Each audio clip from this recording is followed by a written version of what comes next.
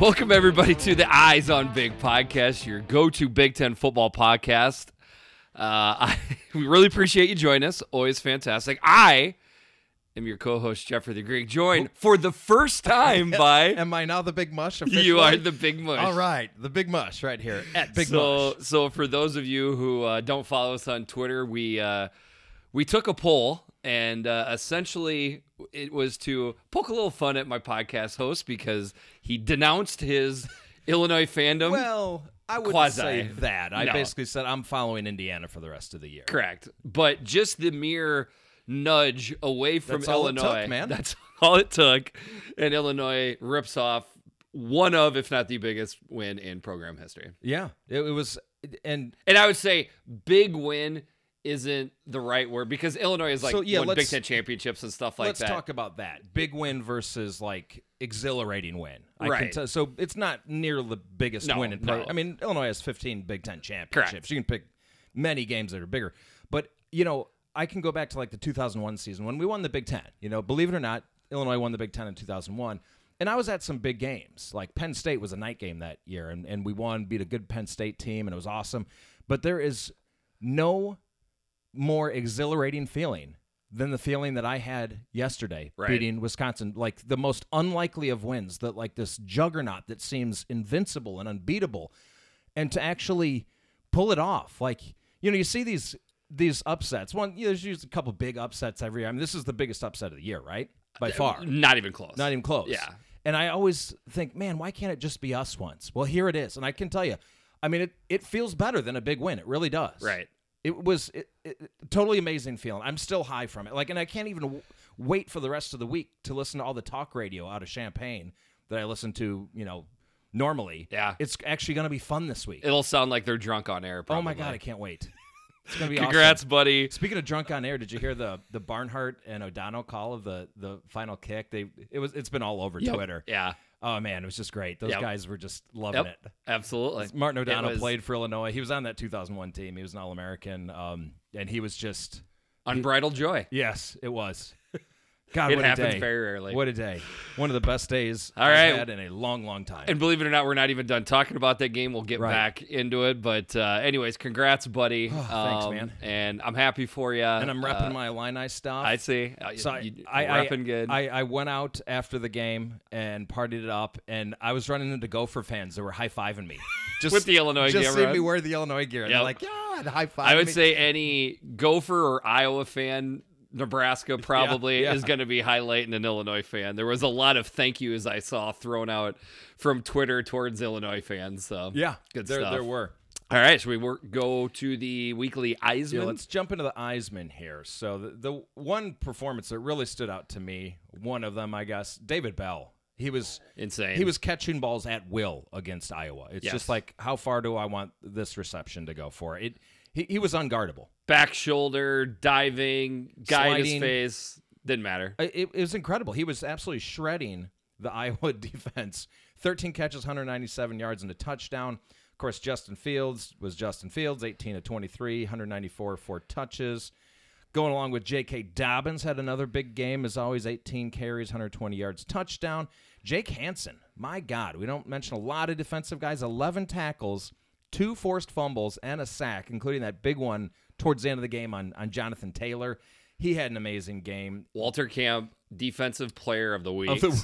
Yeah, that was a great performance. But we're going to give it to the Nits. Yep. We're going to give the Nits the nod here. The duo of Sean Clifford, KJ Hamler, which was really the difference in that Penn State-Michigan game, the whiteout at Beaver Stadium. Sean Clifford was 14 of 25, 182 yards, 3 touchdowns, no picks. KJ Hamler, 6 catches, 108 yards, 2 touchdowns, had that big kickoff return called back as well. That guy's amazing. So Sean Clifford also a touchdown on the ground too, which right. was a huge play. So I just thought it was cool that I didn't really realize till that game. They've known each other since camps that they basically were best friends before they even got on campus together. So big night for those guys. It was cool to see. Yeah, that was awesome. Great game too. All right, man. Should we get right into the games? Yes. All right. So once again, Nebraska and Michigan State were idle this past weekend. We started the weekend out on Friday, October 18th. Ohio State 52, Northwestern 3. The Buckeyes with 480 yards of total offense. The Wildcats with, it was actually 199, but we'll just say 200. Let's round it up. Just to try to help them out a little bit. Two significant figures on that one. Yeah, 2 turnovers by Northwestern as well. When we broke down this game last week, we kind of looked at it and said, what could we possibly look at with this game that would give us an inkling of hope that Northwestern would win it? Or that's pretty much what played out on Friday night. Well, the thing that Fitzgerald is great at is just mucking the game up, right? There was no muck here. There was no chance to muck. Somehow Ryan Day has surpassed that fitziness. We kind of talked about that on the last pod, which is tough to do. It's almost impervious, the fitziness. Yeah, but there was no mucking, man. This one was over early. I'm going to make a statement. I don't know if this is just kind of a unnecessary hill to go out and die on, but I think Ohio State was actually kind of flat to start the game. Well, okay, so let's that's go how there. That's how crazy. Let's this go is. there though, because you saw, every team has a weakness, right? You started to see maybe a little bit of chinks in the armor with kind of not being able to run the ball great, and also defending their own themselves. I mean, Northwestern was. They were kind of lining up. It was more of a quick draw game that they had going. Drop back, get it off to one of their running backs. They did. They had success. And let's be honest here, okay? It's not like Northwestern doesn't have a good defense. They do. Yeah. They have a very, very above average defense. I would call it a good defense. They're stout in the front seven against the run. Like you have to play well to move the ball against them. That defense showed up at times against Ohio State. It's just not enough. I mean, you have to have a complete team in order to just stay with Ohio State for 3-4 quarters, let alone beat them. And there just isn't enough pop, obviously, on the other side of on the offensive side of the ball for Northwestern. Justin Fields, I mean, it's crazy. He winds up with only 194 yards of passing, because they're just such quick scores.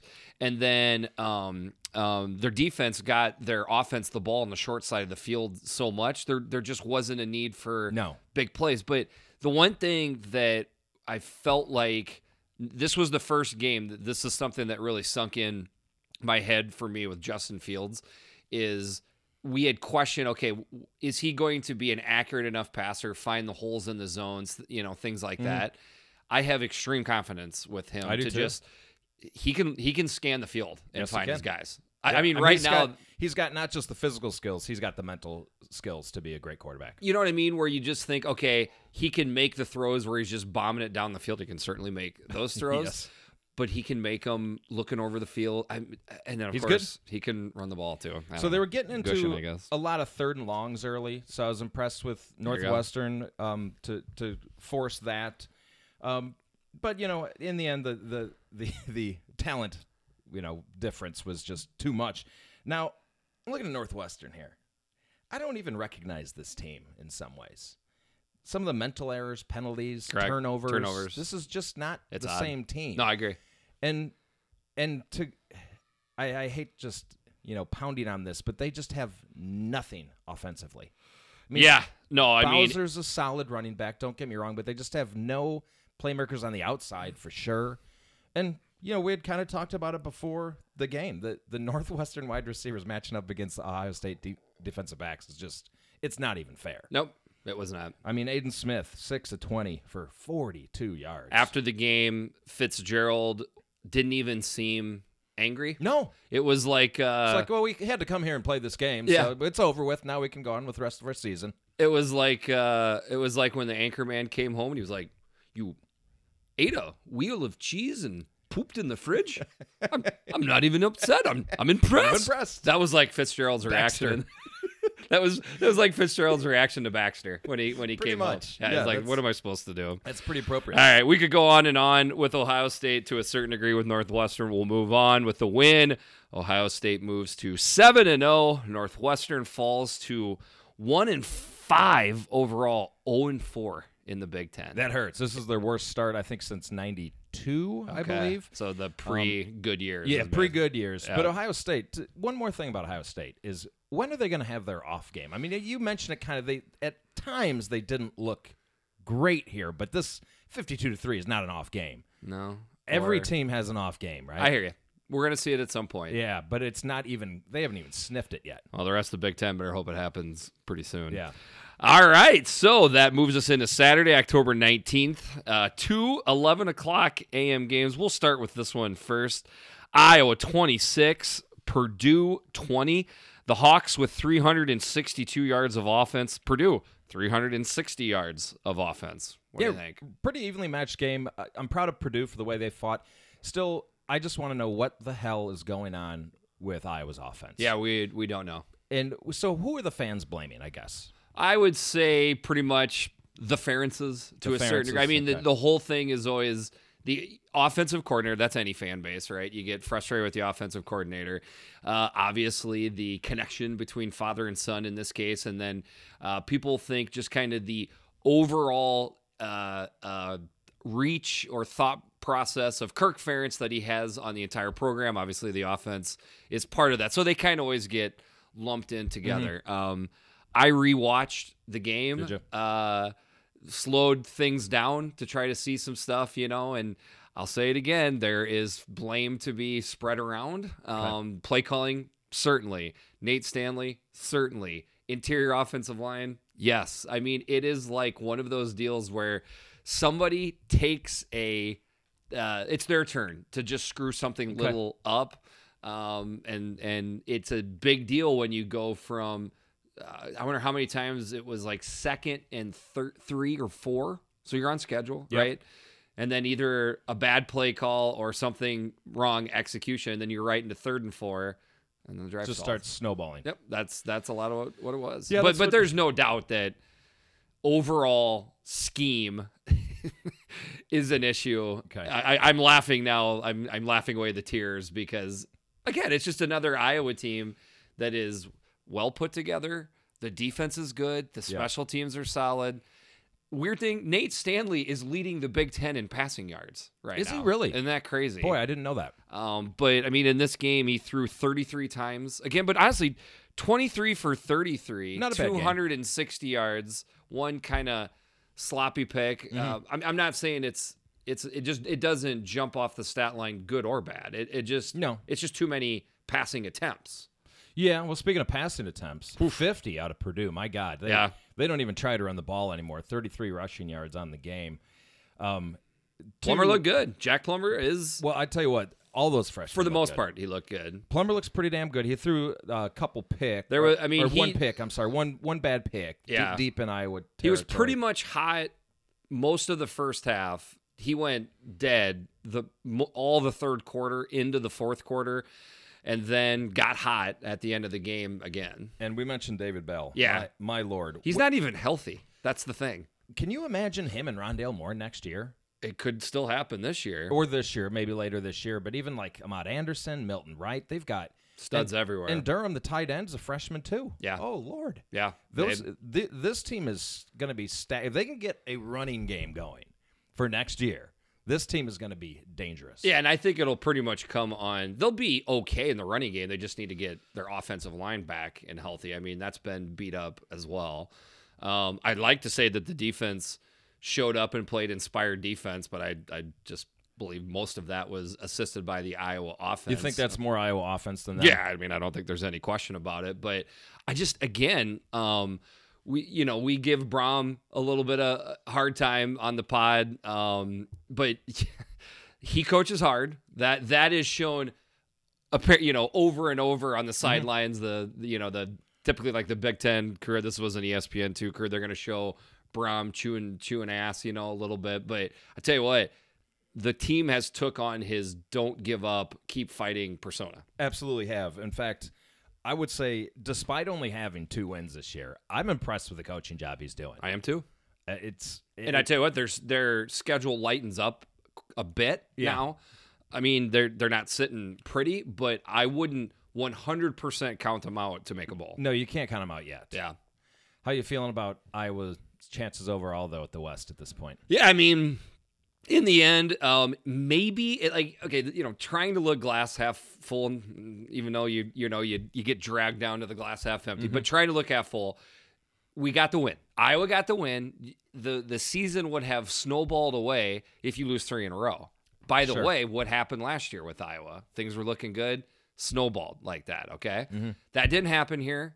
After 2 tough losses against 2 what I think are pretty darn good teams, they look sloppy but found a way to win against a tough team. Sure. You take the win. Oh, you take the win. Obviously, things transpired after that to give you hope, and you try to get better. I don't know. You know, at the end of the game there, when they kind of needed some yards to put it away, Iowa was able to get them. Fine. And then you're like, well, why couldn't they do this earlier? We don't know, Kurt. It was amazing. We don't know. It was really, really strange. All right, with the win, Iowa moves to 5-2. Purdue, they're on the other side. They fall to 2-5. So after that game...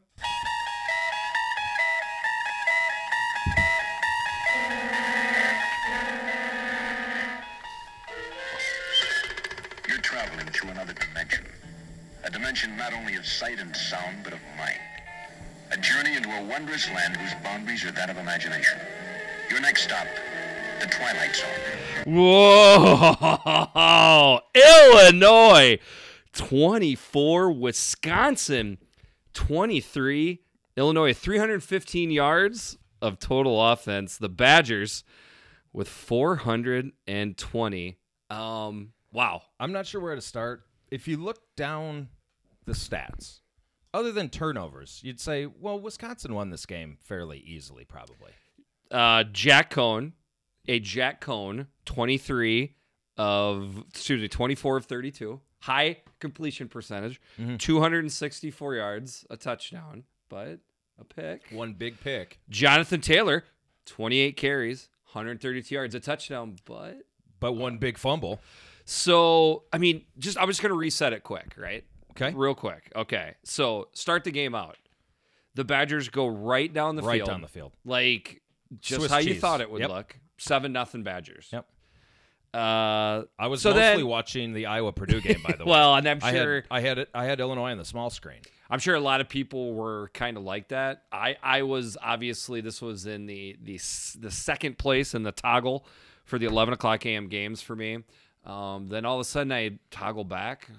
It's still 7-0. Toggle back. Okay, it's 10-0. All of a sudden it's like, wait, we're a little deep into the second quarter here. All of a sudden, boom, big play in the passing game. Yep. You're gonna have to tell me the name of the receiver because Metor Bebe? no, the first touchdown. Oh, Donnie Navarro. The first one that okay, so he's a walk-on. Yeah. He is from Neuqua Valley High School, same high school as Mike Dudek. Okay. He went to Valparaiso because no Power 5 guys wanted him. Okay. Went to Valpo, had a great Valpo. freshman year, transferred, sat out last year, and so he's currently a walk-on. Well, right now. we pray for his ACLs. If Yes. he's got, I hope so. So just like that, 10-7, and then Wisconsin wakes up. They rip off a couple scores. Now it's 20-7. We're getting into the third quarter, but it's like, hey, that was a nice little You're punch thinking, back. well, at least we're gonna cover probably. Yeah, I mean, and people are, man, I should have took the under, and Illinois and the points really looking good. Boom. Reggie Corbin busts off a 40-50 yarder. He has about 42, I want to say, and Reggie has not been having the season that he wanted to have, right? But big play for him there, obviously. Well, big play from there, but he was really struggling up to this point of the season. Like, right. He was privately really suffering and big deal. having convos with his roommates about how down he was, and then that big play happened, which. And he gave a big halftime speech that inspired everybody too, supposedly. Okay. So inspirational play gets the game to 20-14, but then Wisconsin kicks a field goal, makes it 23-14. The game is kind of for the most part being controlled by Wisconsin's defense, I think, and then boom. Another big play, Peters to Matur Bebe. Matur Bebe. And just like that, it's 23-21. And let's not forget the long pass to Matur Bebe that was negated by a lineman downfield. Yep. Which happened like 4 times this Saturday, by the way. I saw it several times. Isn't it amazing how they'll just let that play go all game and then just decide, we're going to call it this time. But then we're winding the game down. Wisconsin is doing what Wisconsin does. I'm looking at the game through the eyes of my podcast partner. I don't think I'm crapping on you when I say, like, I've watched Illinois games with you before, and like, well, we'll find a way to. Oh, people lose were this game. DMing me, texting me, and I'm just like, but they're not going to win the game. It's Yeah, enough already. right. Just stop. Then, Yes, they played well, but out of nowhere, a lurking Tony Adams drops back in the zone, reads Cone like a book. Huge interception. who, by the way, so they flipped him from safety to corner for this game. Okay. And he was getting burned on that play all day long. Finally got a little coaching and got her, huh? Yes, he did. So all of a sudden, just like that, we got about, don't correct me too much, but 2 minutes in the game or somewhere around there. And Illinois takes the ball. But they got to get some yards here. They got to, and there was no urgency from the coaching staff. No, just letting the clock run. And I am like, this is how we're going to lose this game? Right. But then big run by running back, Dre Brown. Oh, God, I'm so happy. I'm going to list out everyone I'm happy for. Sure. He's one of them because he's basically the Mike Dudek of the running back room. Okay, he was a 4-star guy out at DeKalb High School, the Barbs, DeKalb Barbs. That's where barbed wire was invented for all you history buffs out there. Came to Illinois, blew out his ACL his first year, rehabbed, blew out his other ACL the next year. So him and Dudek rehabbed together for 2 straight years. So they became buddies. And then his third year was never quite healthy. And then last year you started seeing flashes. Like he was starting to get, actually was starting to get 100%, and he's 100% now, and it shows. I mean, he, not only is he big and strong, he's fast too. And he had that run at the end of the game. Huge play. There. Oh, my getting God. away from defenders, getting them into a much more manageable range. Manageable. And then my final thought is that, oh my gosh, Kurt has mushed himself the most. Why? Because what has Kurt bragged up on this podcast, on Yes. Twitter, Special in teams. general conversation, special teams, and I'm like, oh my God, they're gonna miss a chip shot field goal, and Kurt's gonna be like, the one thing that I felt confident had to come through, but the kicker, James McCourt. We'll get to him. So when they were you're in my marching- brain, by the way. I was watching that whole last Yeah. couple minutes in the game. That's pretty much exactly what I was thinking. But as we were getting closer, once it got up to whatever it was, a 37-yarder, I actually had this weird feeling of calm. I'm like, he's gonna nail this. He's gonna nail it. I know he's gonna. And I have YouTube TV, so I'm like 2 minutes behind standard Oh, cable. yeah. And my phone was blowing up, so I'm like, I think he made it. I think he he must made have made it. Yeah. But I waited. I didn't pick up my phone. So James McCourt, I'm wondering if this is what did it. He is from Ireland. He's Irish. You got to get This is an the luck- Australian or English or But what I'm trying to European say kicker. is we have the Nebraska-Illinois game moving to Ireland in 2 years. Okay. The luck of the Irish came through for us. Already. Yes. Is he a sophomore by chance? He's a junior. Oh, so he won't be making the trip to No, Ireland. no, he'll be gone. Yeah, unfortunately. All right. So obviously we'll talk a little bit more on this in the end. So my thought process is there's probably not a ton of Badger fans listening to this podcast because typically No. after a loss like that, you just give up on life, let alone listen to Big We Ten don't have football to talk about specific the podcasts. Badgers. Well, we will at the end. Okay. Just to go through a couple things on an article that I read, but Okay. in the end, obviously a rough day for the Badgers, a great day for Illinois. Win moves them to 3-4 with a re-energized chance Yeah. to make a bowl game. I mean, there's a chance. There's 3 There's a winnable chance. games on Correct. the schedule left. Yep. So maybe they turn a corner. Maybe they can win those 3 games and go. I want to remind everybody. Remember the preseason predictions? yes, I call now Saturday. you I would- laughed at yourself on the did. last I podcast for did. calling it. I did. But I want to remind everyone, I called this.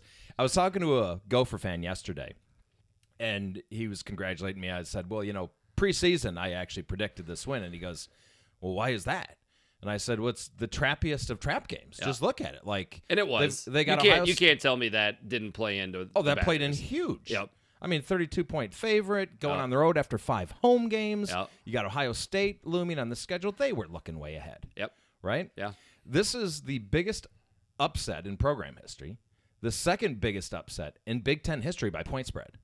Between two Big Ten But teams. between 2 Big Ten teams. Really? Okay. Only Northwestern beat Minnesota in 1982. They were 32-point dogs. Wow. And Illinois was, I think they finished at 30 and a half or something like that. The defensive line play, I don't know where that came from. Yep. Like, I'm not saying they were dominating the Badgers. They weren't dominating, but they were hanging in there. They were hanging on both sides of the line with the Badgers, which not many. And the other thing, they've had some injuries. Batiku went out in this game. They were shuffling guys around all over the place on the defensive line. And I don't know, maybe they came up with a formula finally. Maybe. They were playing great on the defensive line. I also said before this that Illinois does play better if someone's just coming straight at you. Yeah, like sure. Pro-style quarterback, no dual threat. So that played in here. The offense still was struggling. I mean, well, they scored 24 points, right? That's a lot on Wisconsin. That's like 48 on most teams. Right. So Wisconsin had given up 29 on the season. They gave up 24. But there's times, they were still struggling. The defense was carrying the team, which is, we haven't seen that at all in the Lovie era. It's amazing. Okay, got to bring up this guy's name, Devin Witherspoon, number 31. Okay, this guy. So he got beat pretty bad on this long pass play, but he did not give up, and he chased that guy down and tackled him at like the 3-yard line or something like that, and then the defense held and forced a field goal. There were so many one plays that would have changed this game. That was one of them. Devin Witherspoon has only been on this team since the 8th practice of camp. Wow. He was stories everywhere. He was a non-qualifier. Finally got his SAT scores. Illinois called him up, said, "We want you. Get here as soon as you can." Here he is. He's starting. Right. They're just people stepping up all over the place. That long Bebe pass, we talked about that. They didn't crumble after that. I will say for this team, they're mentally stronger than they've been in years past. In terms of who I'm happy for, just a lot of those players that they've been working so hard and not getting reward. I'm so happy for them. The student section, when the ball went through the uprights, and they just freaking exploded. They did. And to give them credit, that student section was basically packed. Yeah. And this is the smallest homecoming crowd probably in Illinois history. So I'm thanking those 37,000 fans that showed up. They deserve this victory. James McCourt named him. Dre Brown. Jake Hansen had a great game. They were playing jump around. Did you hear that? Saw that. That was awesome. And I don't want to rub it in to Wisconsin fans. That's not what I'm trying to do here. But it was such a good feeling to see the other team dejected and walking off the field. Finally. It finally wasn't us. Well, you just named off a lot of players you're happy for. Me, I'm happy for my buddy, Big Kurt. I appreciate that, man. Well, with the win, again, we'll reset it. Illinois moves to 3-4. Wisconsin drops to 6-1. All right, that moves us into our 2 afternoon games. Minnesota 42, Rutgers 7. The Gophers with 443 yards of total offense. The hapless Knights at 189. And hey, why not? Let's add 3 turnovers to the mix as well. Hapless indeed. Well, the Gophers took care of the hardest part of this game, which was making the trip to Jersey. Pretty much. And they got off the bus. Yeah. And that's all it really took. And they presumably flew back out and landed safely in Minneapolis. And that's just the toughest part. I mean, I feel like I pretty much nailed this game. This frustratingly went over the 48 because it was what I thought. Minnesota was a tad disinterested in this game. Yeah, it took them a while. Missed field goal at the end of the half left it 14-0. Not that Minnesota was like having issues moving the ball. They just weren't firing out of their stance, to use a football term. They were flat. They came out flat. We talked about that in the preview cast.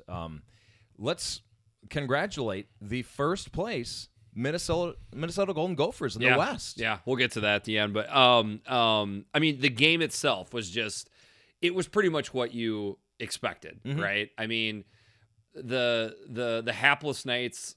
That's what I'm calling them the rest of the year. They're not the Rutgers Knights. No, They're the hapless Knights. They're the hapless Knights. I love it. I mean, obviously they struggled to do anything. The hilarity was that they carried 1 yard of passing 1 yard of passing deep into the third quarter. Was it It was deep into the second third? half. Okay. It was into the second half. Well, they still didn't break 50 yards passing by the quarterback. No. So that's 10 times. That streak's alive. 10 times since 2016 that they've had a quarterback not break the 50-yard barrier. Insane. Unbelievable. I mean, this is a pretty good Minnesota defense. It's not hold you under 50 yards passing good. No. But any defense just might be good enough to hold the hapless Knights under 50 yards of passing. My apologies to Gopher Nation, too, because I tweeted something out about the shutout, and then the hapless Knights scored at the very end there. So that was my fault, guys. I'm upset, too. That's what got it. That's what went over. That was my fault. Because it was 42-0 at that point. Tanner Morgan, he looked a little off. He wasn't on his A game. 15 of 28, 245 yards. However, 3 touchdowns. Rodney Smith, Muhammad Ibrahim, they combined for 173 yards and 3 tutties. Tyler Johnson and Rashad Bateman combined for 10 catches, 202 yards, and 2 tutties. And Rashad Bateman had one of the sickest catches of the entire year. I'm not saying that Bateman is the best wide receiver in the Big Ten, but he's in that conversation. He is definitely in the conversation. I mean, you just have to get it anywhere near the guy. He doesn't even need 2 hands. Nope. He just throws one paw up there and comes he's down. He's kind of the effortless type He of is, receiver. Not that Tyler Johnson doesn't make things look smooth, but long story short, this was pretty much what we expected out of this game, and that's pretty much what happened. The biggest thing that I want to make sure I point out is it was an awesome scene at the end of the game. 4-time cancer survivor Casey O'Brien got on the field, held for a PAT. Yeah, that was cool. Cool awesome moment with Coach Fleck, too. With him and Fleck, too. So awesome for them. And only bad thing is Kamal Martin pretty much got carted off the field, and we're not real sure about that. So that was kind of the only gloomy thing to be taken from that game for Gopher fans. You and I both know about the storied history of the Minnesota Golden Gophers football program. Did you know that this 9-game win streak they're on is the longest since 41-42? I heard that today.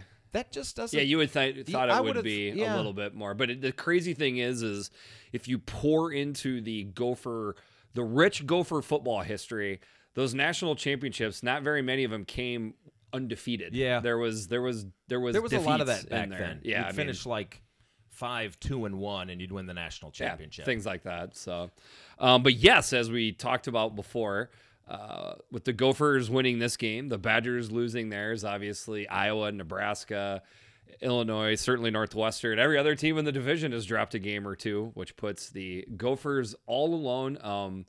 At top of the Big Ten West, they're ranked. They got a little bump again today. It's also their first win as a ranked team. Well, it's like 5 years, I think. Okay. First win as a ranked team. Yeah. So you would have to go back to 2003 to find a Gopher team, even in somewhat recent memory, that looked as good deep in the year like this. Ryan Cupido team, I believe, right? Oh, yeah. So there is, of course, a lot of discourse on Twitter because Twitter does what Twitter does, poking fun at the Gophers' schedule. Yeah, I mean, they haven't played a... I have not joined in on it simply because of the 2015 Iowa Hawkeyes, where they went all the way to 12-0 and got picked apart nonstop. And I remember how much it annoyed the heck out of me. Braden Gall, that's when my hatred of Braden Gall transpired because he just would not let it go. In the end, you can only, this is, the go-to phrase. It just happens to be true. You can only play the teams that are on your schedule. That's right. The Big Ten Conference is pretty much the one that makes your schedule, outside of the 3 non-conference games. So there's not much they can do there. Do I think that Minnesota has played a murderer's row? No. I don't think it's as bad as people make it out to be either. This is the best way I can describe it. Teams like Boise State and App State and, UCF when they were their schedules probably don't even rank as high as what Minnesota's is because it's a group of 5. So my whole thing is they deserve to be ranked where they're at. They are on top of the division for a reason. They have the most wins and least losses, 0 losses.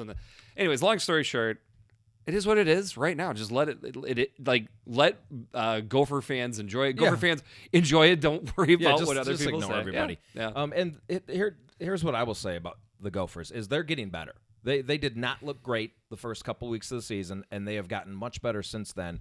So, I mean, they've got Maryland coming up. They still got Northwestern on the schedule, and they got 3 tough games besides that. They could potentially go at least 9 wins, 10 wins even. Yeah. I would mean, say maybe more. I would say the basement that you would want Minnesota to wind up with would be 8-4. Right now, I would think you would at least have your heart set on 9-3. I would think so, but I'd see them hitting double digits. Definitely could. At least not during the regular season in the bowl. So Minnesota, as we said, moved to 7-0. I don't know. Rutgers isn't doing great. Okay. Did you hear our boy Dominic DeCoco? What he said? Nunzo, that is. By the way, I don't. We speak on football uniforms a lot. Did you see the coaches get ups for the Rutgers? They I was watching the game. I don't remember what they were wearing. They basically dressed in like cream color sweaters that was supposed to fit in with the. Oh yes, okay. They were absolutely horrible. I felt. But he said. Even yet more dirt thrown on the hapless Knights' grave with those football coaches. Okay, well I'm gonna throw a little more. I'm not sure this guy's head coaching material. He's just kind of like hanging out, saying things at press conferences. Yeah, no consequences, just throwing his players under the bus. He was dumbfounded, he said, that we can't catch, block, or tackle. Well, yeah, it's true, but you probably don't usually say those things. Are you new around here?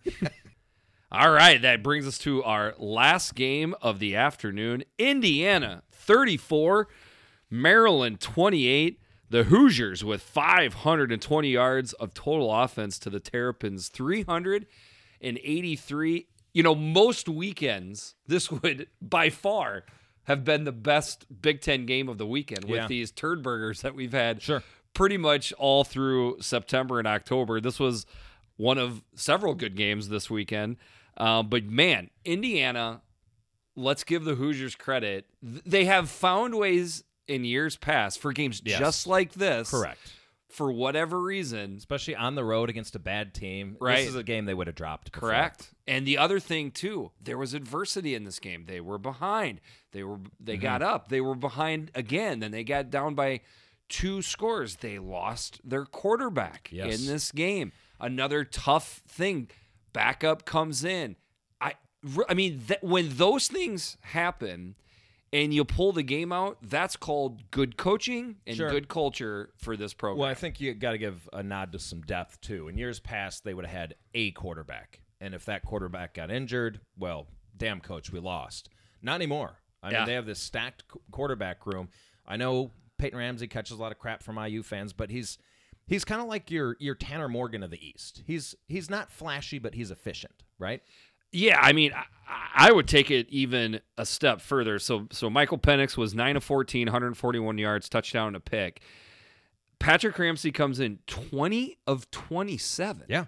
I mean, that first of all, that's a lot of passing attempts total from the 2 quarterbacks. 193 yards, touchdown, no pick. I think maybe, I mean, I've probably thrown this term out there a couple times, but as a non-Hawkeye favorite guy in the Big Ten, Patrick Ramsey is definitely in the team picture. He's one of my favorites, too. I mean, and Tom Allen, after the game, gushed about Patrick Ramsey. Yeah, he did. I would hope any Hoosier fans that are out there that have, as you talked about, weren't happy with Patrick Ramsey over time, are kind of, thankful for him. Yeah, and thankful that he didn't. I hope they're eating crow here a little bit, because if he left, just like you talked, there would have been nobody there. But maybe Tuttle would come in and play well too. But we don't know that. What we do know is Patrick Ramsey has a lot of game experience to come in, and you got to give credit again back to Tom Allen, because if Patrick Ramsey doesn't like the culture, the locker room, things like that, he's gone. There's been no transfer portal. He has stayed. Awesome to see. Tommy A is doing a good job with the roster and with player retention. Got to give him credit there. This passing game is becoming legit, man. They had 280 yards in the first half. Now I know it's against the Maryland passing defense, which is really bad, but I mean, that's hard to do. 280 and a half. Yep. I don't care who you're playing. Westbrook had another big night. Westbrook and Hale both had touchdowns. Peyton Hendershot is coming on at tight end, man. 6 catches, 95 yards. Stevie Scott's finally starting to gain traction here. 5 wins already. They're 1 win away, and they got a number of winnable games left on the schedule. a couple DMs with some Hoosier fans. You can tell they are a fan base being, it's been a tough, run of it being a Hoosier fan. Sure. Probably not a lot of them have. It's deep in the memory banks from 1993, the last time they had, a really good team like this. But as a quasi Hoosier fan, I mean, nowhere any close to the level of Hoosier fan like you me, are. yeah. I would expect 8 wins at this point. I think so. You look ahead to their schedule. I mean, yes, 8 wins is there. I don't know. I mean, this is got to get to the bowl game first. I understand. Yeah, let let's get 6 first, and they'll have a shot at this week. But man, I'm just really impressed with Indiana. Flipping over to the other side, it's kind of looked like now the same Maryland team for the last couple weeks, which is they can still bust off some good runs and plays on offense. So they still have that ability. 186 yards rushing. I'm sorry, 173 yards rushing for the Terps. And mostly that's just done by they finally scheme you and get you. To me, the offensive line just isn't good enough to just shut people down. Pigram, 17 of 27. Or 17 of 27, 210 yards, 2 touchdowns and a pick, but like that pick was killer. Though. It was a killer. That's pick. what happens with Piggy. Like he does it. He'll be doing great. You're feeling confident. He's moving the ball, and then he makes a big mistake. He always makes a big mistake. Yeah, and I think as a defensive coordinator, the thought process is to just continually put pressure on the running game, on the quarterback, because he'll probably serve one up for you.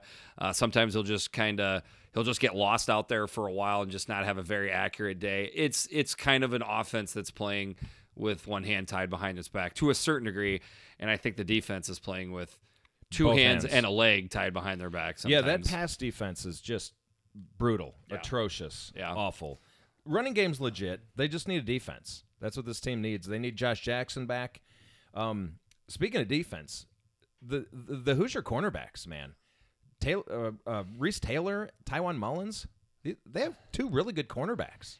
But yet, this isn't an imposing Hoosier defense by any means. Say that. There's a lot of work that needs to happen on this Hoosier defense. They gave up 383 yards, 210 passing, 173 rushing. Yeah, they need to clean it up a little bit. Yeah, I mean, it seems to me that it's pretty obvious now that if the Hoosiers fail to get to that 7-8 win plateau, heaven forbid a bowl, it's going to be because of their defense. Yes. That's what it feels like. Absolutely. I mean, their offense looks great. But with the big win, the Hoosiers move to 5-2. Maryland falls to 3-4. It is getting tougher and tougher for them to think about making. Does not look good. No, it gets much harder for Maryland. All right, that got us to our one evening game, which was the Big Ten game of the week, a game that did not disappoint in my mind. Penn State 28, Michigan 21. Listen to the stat line. Nittany Lions with 283 yards of total offense to the Wolverines 417. Go for it. What do you think? Well, first of all, wideout. Oh, man, I just love watching that wideout. That is one of the coolest things in college football. It is is there vibrant scene. There aren't many better scenes in college football. No. I mean, it's fantastic. Death Valley is good. What else? We talked about the whiteout in Death Valley. When Kirk Herbstreit got on the camera, he said the first 2 venues for him are Whiteout and Death Valley, and I think those 2 just kind of stand out. I mean, that's the general thought process. Yeah, the 2 best. So in this game, pretty interesting. Penn State jumps right out to a 21-0 lead. Almost seemed like they were just going to kind of run away with it. It did. The let's attack Harbaugh, and the Harbaugh tenure was in full go, but then they stormed back. 21-7. Then it got to 28-21, and then they had a chance to tie that game late in the game. Boy. So it wound up being, I think, an entertaining game all throughout. Oh, I thought it was entertaining. Absolutely. But it's weird looking at the stat line to think that Penn State won this game.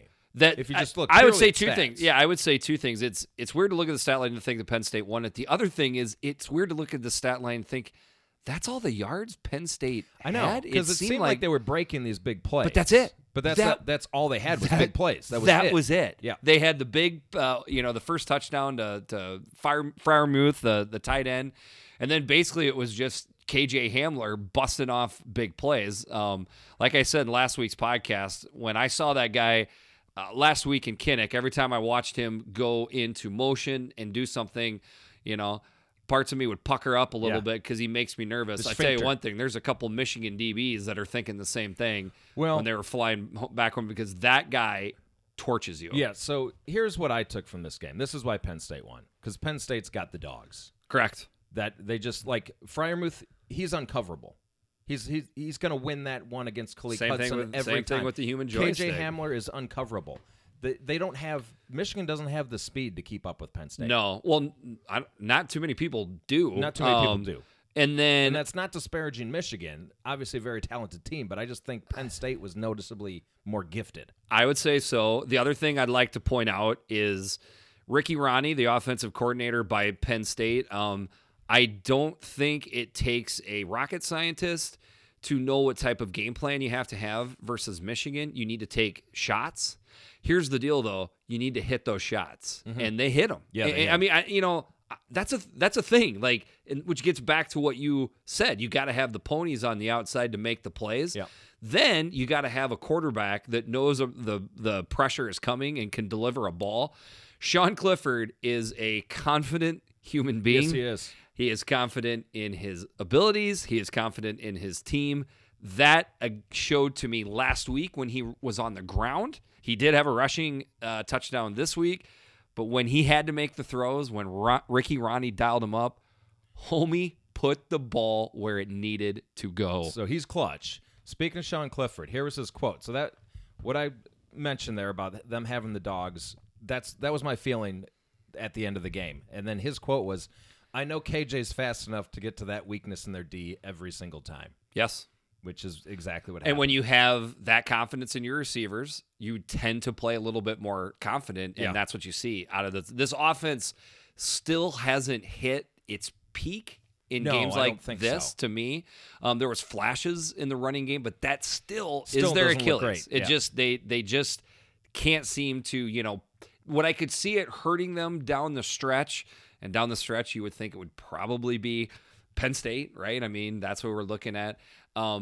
It would be if they're up in a game and they need to run out the clock and put it away, not having that running attack, that would be where I could see it happening.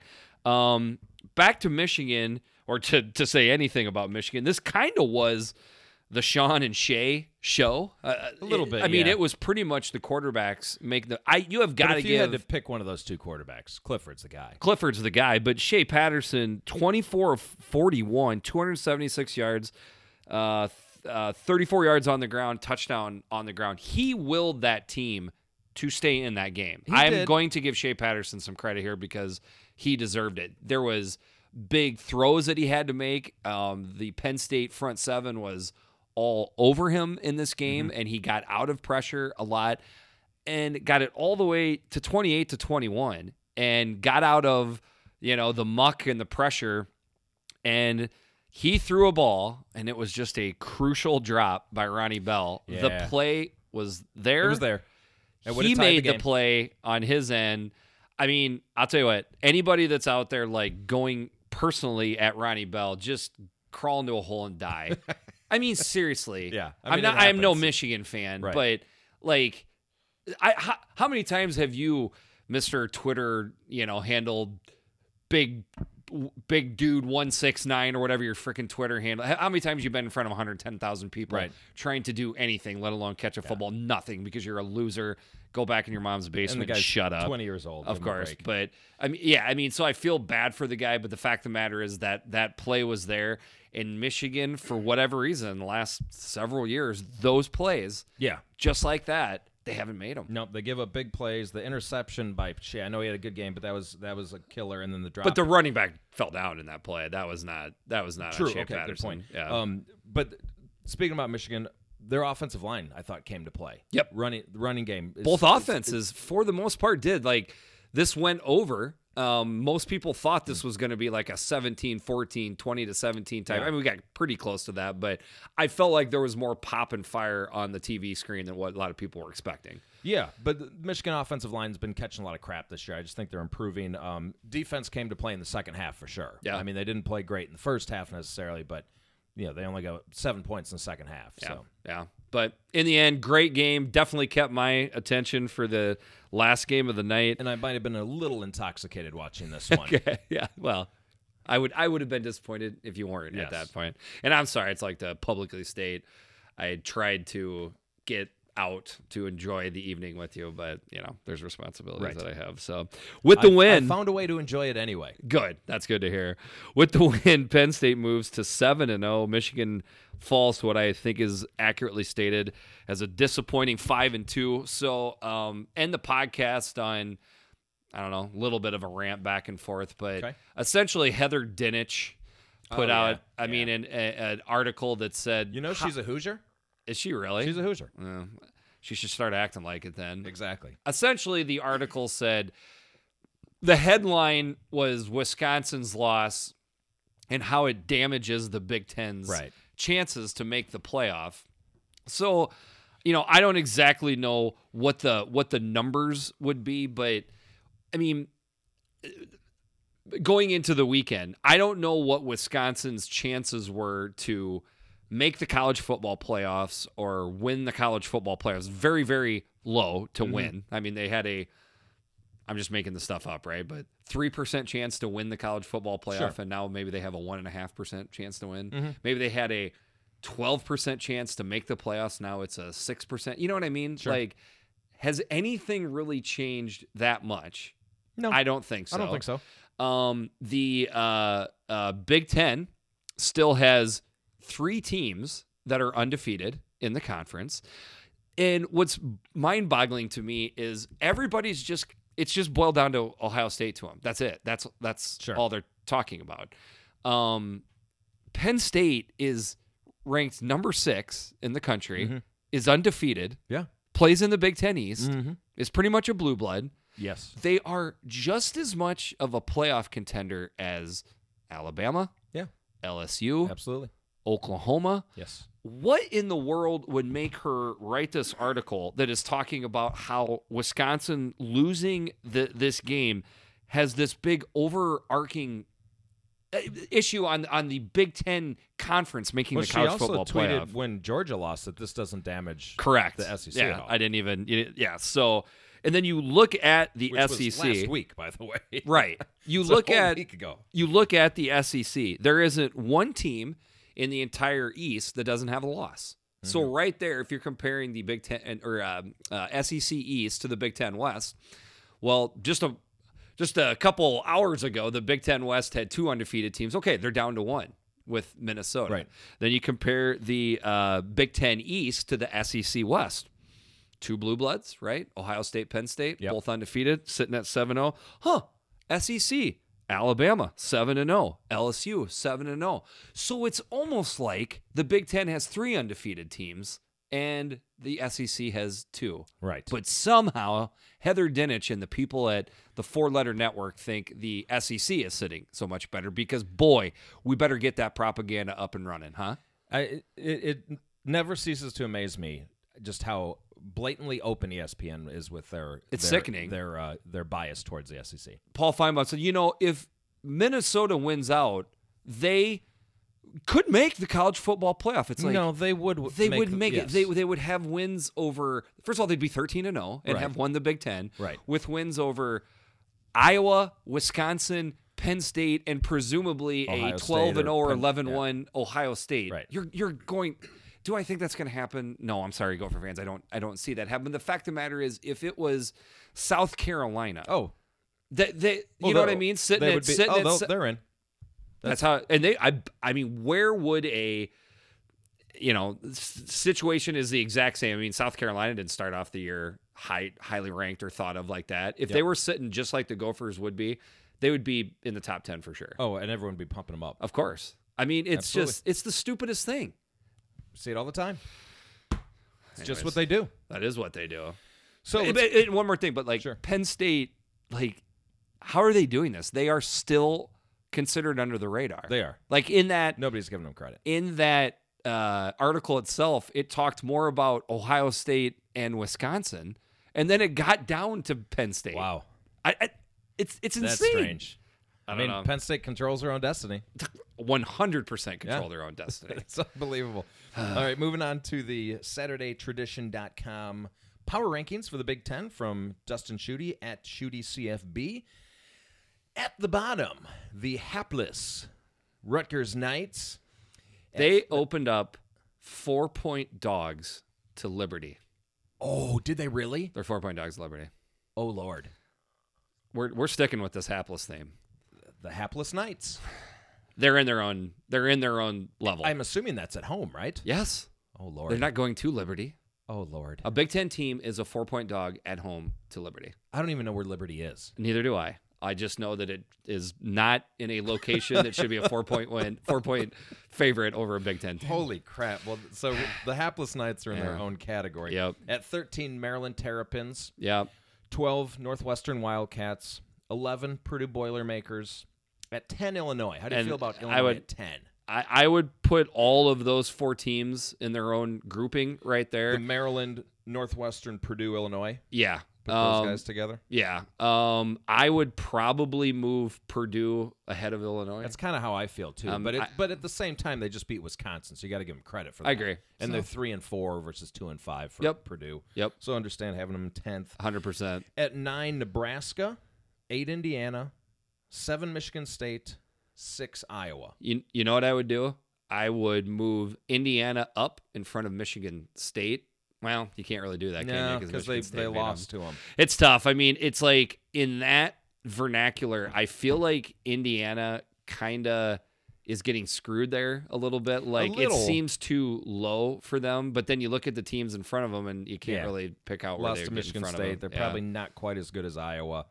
So at 5 is Michigan. Yeah. Which I think is fair. Up to 4, Minnesota Golden Which Gophers. they deserve. And then 3, Wisconsin. I would put those 3 teams grouped together right there. Yes. I think Michigan, you're right. Minnesota, and Wisconsin. Yep, I agree with that. And then, of course, the top 2, Penn State at 2 and Ohio State, of course, 1. And I would put Penn State in their own category. Yes. And Ohio State. I would as well. Jupiter, right? What was that? I think they're Ohio State's Neptune. They're Neptune. Yeah. Okay. All right. So I guess Penn State's Saturn. Yeah. So I don't have really any gigantic issue with those rankings. I think they're pretty straightforward. Yeah.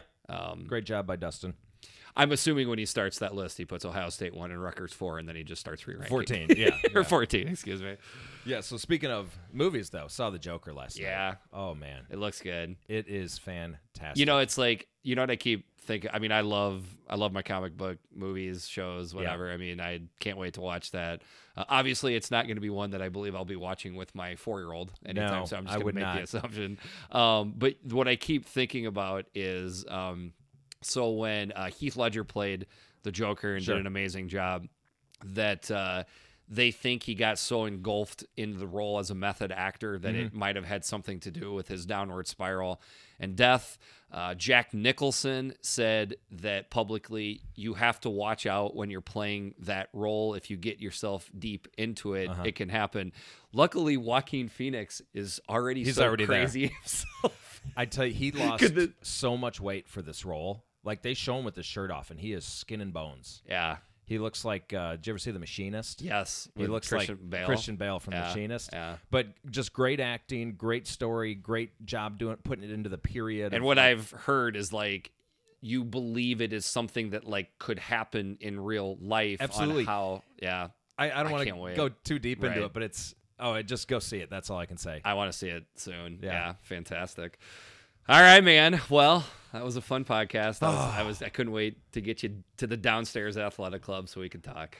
Yeah, I'm still on a high, man. You should. That was just an awesome day. It was, and it was an awesome day just for college football. I felt like there was a lot of good games. At the end of the day, I had some spirits of my own soak into my bloodstream, so I was tweeting out thanks for being a college football fan along with me to a bunch of my Twitter people. I kept tagging people, and then of course, You know, the old saying, the road to, I don't know, I might not say this correctly, but the road to hell is paved with good intentions. Okay. And I just missed like 5 or 6 people that I didn't tag, and they just Gotcha. got pissed off at me. Like, what's Nice. the deal, man? So for all of you out there that were a part of that, but I forgot to tag you, I sincerely apologize. Well, I saw somebody flip you off. Yeah, that was my That was my Buckeye insider. So, Oh, okay, that's yeah. the Buckeye guy. Yeah, there was a couple more DMs like, "What's the deal, man?" So Yeah. I'm sorry about that. Yeah. So One more thing Okay. about the Illinois The day, victory yeah. is that they were everywhere. Like, everywhere you'd go, every TV you'd look at was James McCourt's face. Yes. It was. Yeah. It's just something that I'm not used to as And a Illini then fan. another one too. I don't know if you saw this, but have you seen?